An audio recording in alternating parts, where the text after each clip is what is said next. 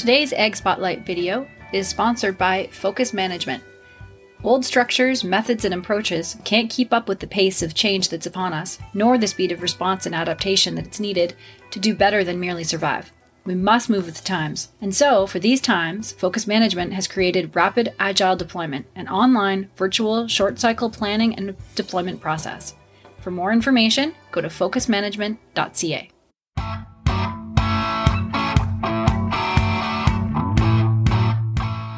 Hi, I'm Chrissy Wozniak, and welcome to North American Ag Spotlight.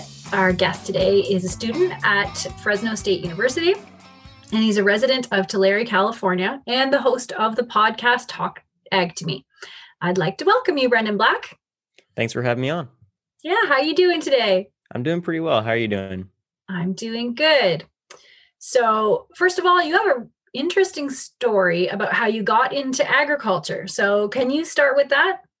Sure. Yeah. Like you mentioned, I grew up in Tulare, California. We call it Cowtown here. There's dairies as far as the eye can see. You literally can't walk around the corner without either seeing or smelling a dairy. So I grew up, around cows my entire life, around cornfields. I was surrounded by agriculture my entire childhood, but it wasn't really something that interested me for most of my life. I kind of didn't really take, any interest in agriculture until I got into high school and started getting involved in FFA. Most of my life, I was interested in other things, mechanics and animals and that kind of stuff, but not really like the actual farm aspect of things. And then I got an FFA and I was kind of forced out of my comfort zone. I tried some speaking teams, some judging teams, and that was what really got me interested in agriculture. I was involved in a speaking team called Extemporaneous, and in that team, I was being taught how to speak on a variety of agricultural issues. And so I would do research for 3 to 4 hours a day for 3 months, getting ready for competitions. And I did that for 2 years back to back. And then I started coaching it. So I was doing even more research for my kids. And so doing all of that research really loaded my brain on all kinds of information about different ag industries, different issues that they're going through. And the one thing that seemed to remain constant was that no matter what issue I was speaking about, my go-to solution was if people knew more about the industry, this would be less of an issue. Obviously, there are some issues you're not going to be able to mitigate, like drought and other economic factors and stuff like that. But a lot of issues surrounding agriculture are based around the consumer not understanding the processes that go into producing their food.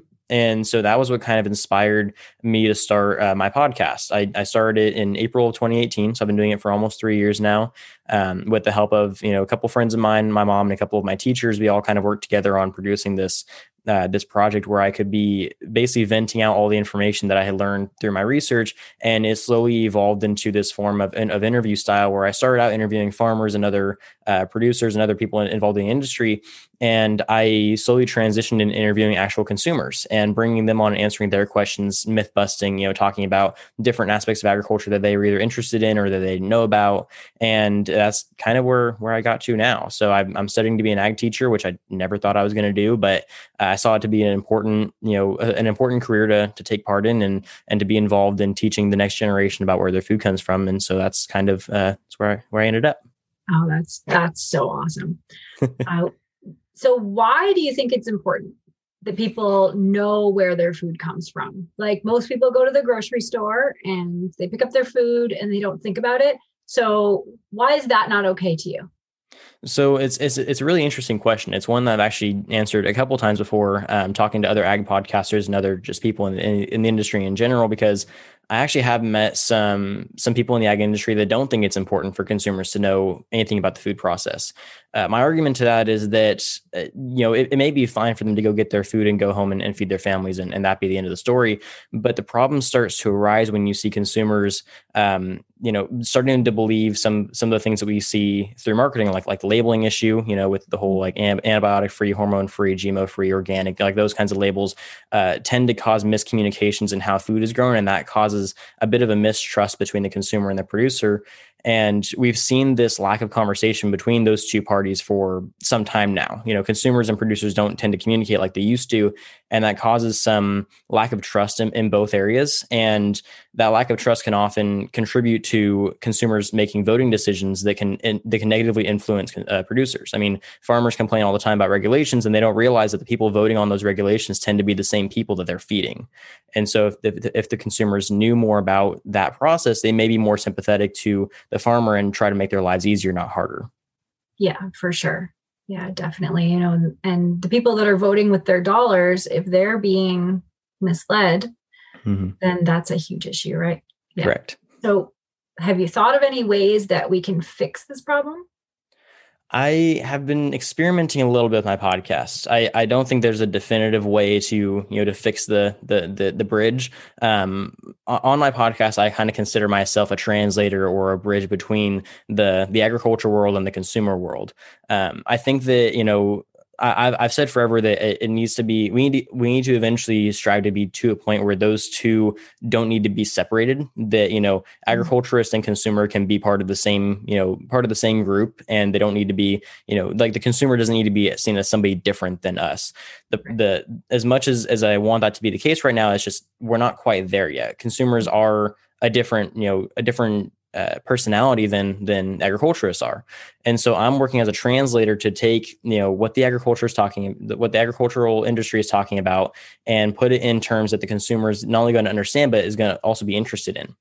Because that's something that I've seen is a big problem with the conversation, is that we're not speaking their language anymore. And that's not to say that they're not smart enough to understand what we're saying. It's just that we're talking two different issues here. We say steer and they think of cow. There's a difference in terminology that can often, it's something simple, but it can often cause some miscommunication along the way.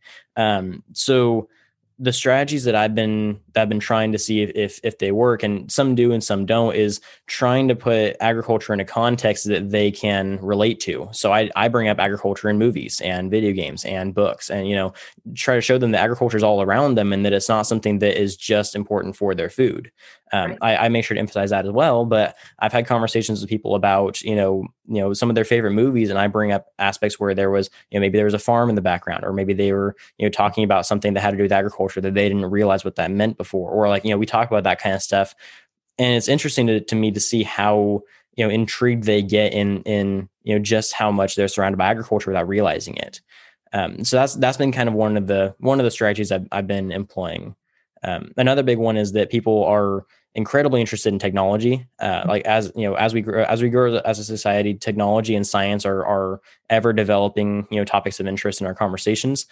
And I've learned that one of the easy ways to get consumers excited about agriculture is to show them all the things we're doing with new agricultural science. So, drones and robots and, AI and all that kind of stuff is something that, we deal with it at agriculture. We've been dealing with it for a little while now. They didn't even realize that we were doing that. And so now that they are seeing that we're more technologically advanced than almost most other industries, they're getting really excited about that. And so, like I said, not all of these strategies work for everybody, but they have been working for some of the conversations that I've been having. Right. Yeah, that's cool. And a lot of podcasts, ag-related podcasts, are directed towards farmers, but yours is a little different. So who's your target listener then? So so my target listener has changed a little bit over the course of my podcast. When I started it out, it was for farmers. Technically, it was to teach farmers how to have better conversations with consumers. And I noticed that was somewhat working, but it started out as me just getting information out there for consumers to gather, but they weren't getting there. And so it was like I was making a podcast by farmers for farmers, as every other podcast, ag-based podcast is doing, but I wasn't really reaching the consumer side of things. The farmers were hearing it, but they weren't going out and talking to the people that they needed to be talking to. So I shifted my gears a little bit, and instead of focusing on getting more agricultural, professionals on there, which I still do from time to time, I started bringing on the actual people that needed to hear the information. So now my target audience is more consumer based, and it's more young consumer based, not necessarily like high school student, but like early age parent kind of of age. The people who are going to be caring about their kids, diet and health and that kind of stuff is who I've noticed I tend to resonate with most, because they want to know, okay, what can I do to make my family healthy and safe? And so they come and ask me all kinds of questions about labels, about organic versus non-organic, about pesticides, about regulations. So that tends to be where my content seems to resonate the most, is with that. Maybe they're not completely agriculturally illiterate, but they don't necessarily have a full understanding of the industry enough to trust what's going on behind the scenes. Right. Yeah. Yeah, that's true. So then who are the types of people that you interview then?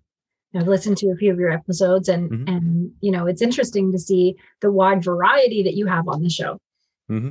Yeah, that you're looking for.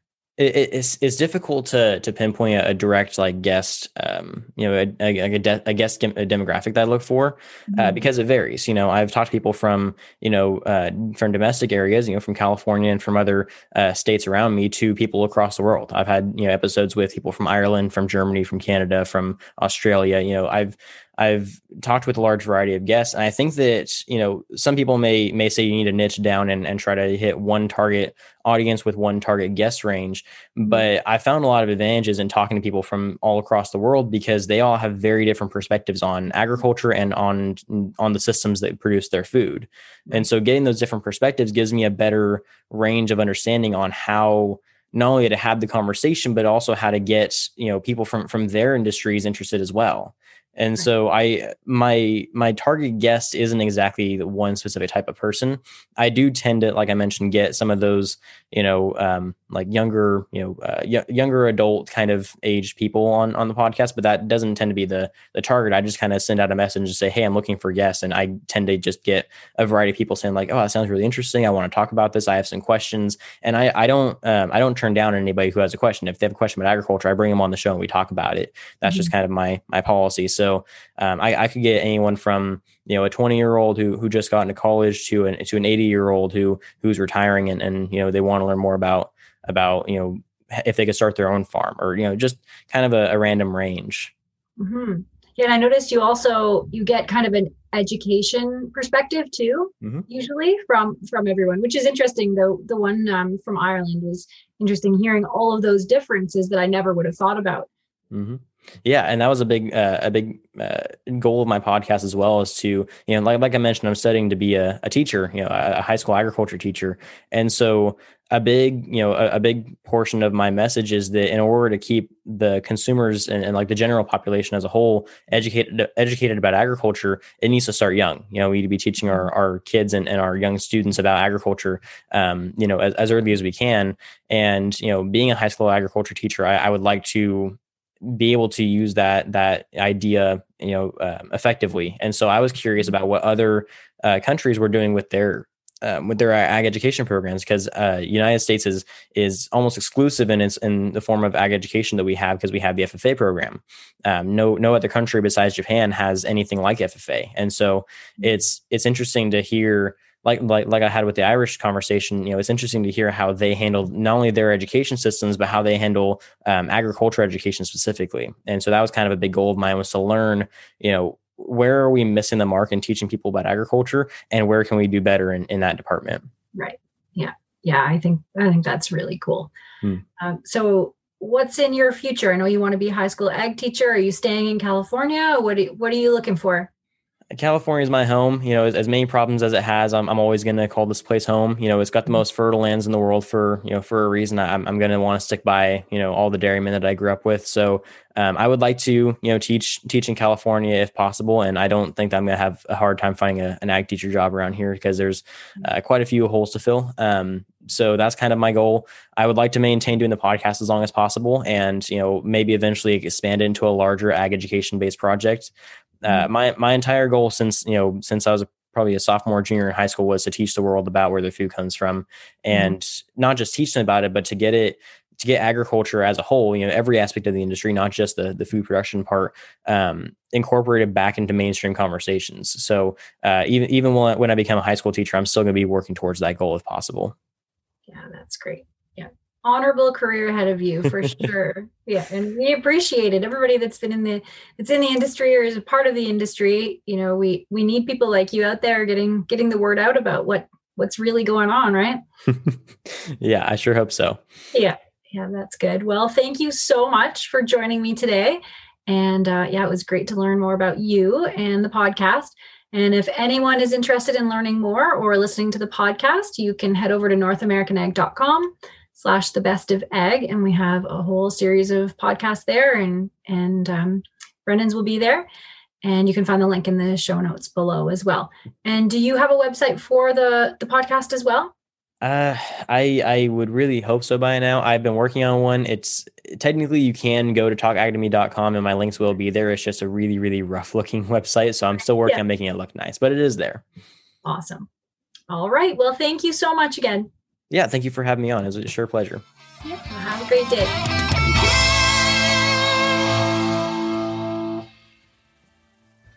The way we conduct business in agriculture has endured a drastic change. Our handshake industry has traditionally been face-to-face, but with the cancellation of in-person events and farm shows, everyone has had to adapt, from farms to manufacturers to service providers. With a dizzying array of marketing and digital business choices, you need to make the right decisions, or risk not being seen at all. If you need advice or a customized plan for your business, don't hesitate to reach out to me at chrissywozniak.com or chrissy.info, because that's easier to spell. Don't risk not pivoting your business. Find the path that will take you into the digital space and be seen by our industry. Fastline Auctions, the ultimate destination for online farm equipment auctions. Looking to list equipment? Fastline Auctions knows farmers, and farmers have trusted Fastline for their equipment needs for over 45 years. With unmatched digital reach and direct-to-farmer catalogs, they can find the right buyer for your equipment. Not to mention, they have the industry's lowest commission rates. And if you're looking for equipment to buy, you can bid with confidence. No buyer premiums, no reserves, just integrity. Fastline Auctions, your trusted platform for hassle-free, cost-effective farm equipment auctions. Visit fastline.com for more information. You can join us for a tour of the Fastline Auctions platform July 13th at 6:30 p.m.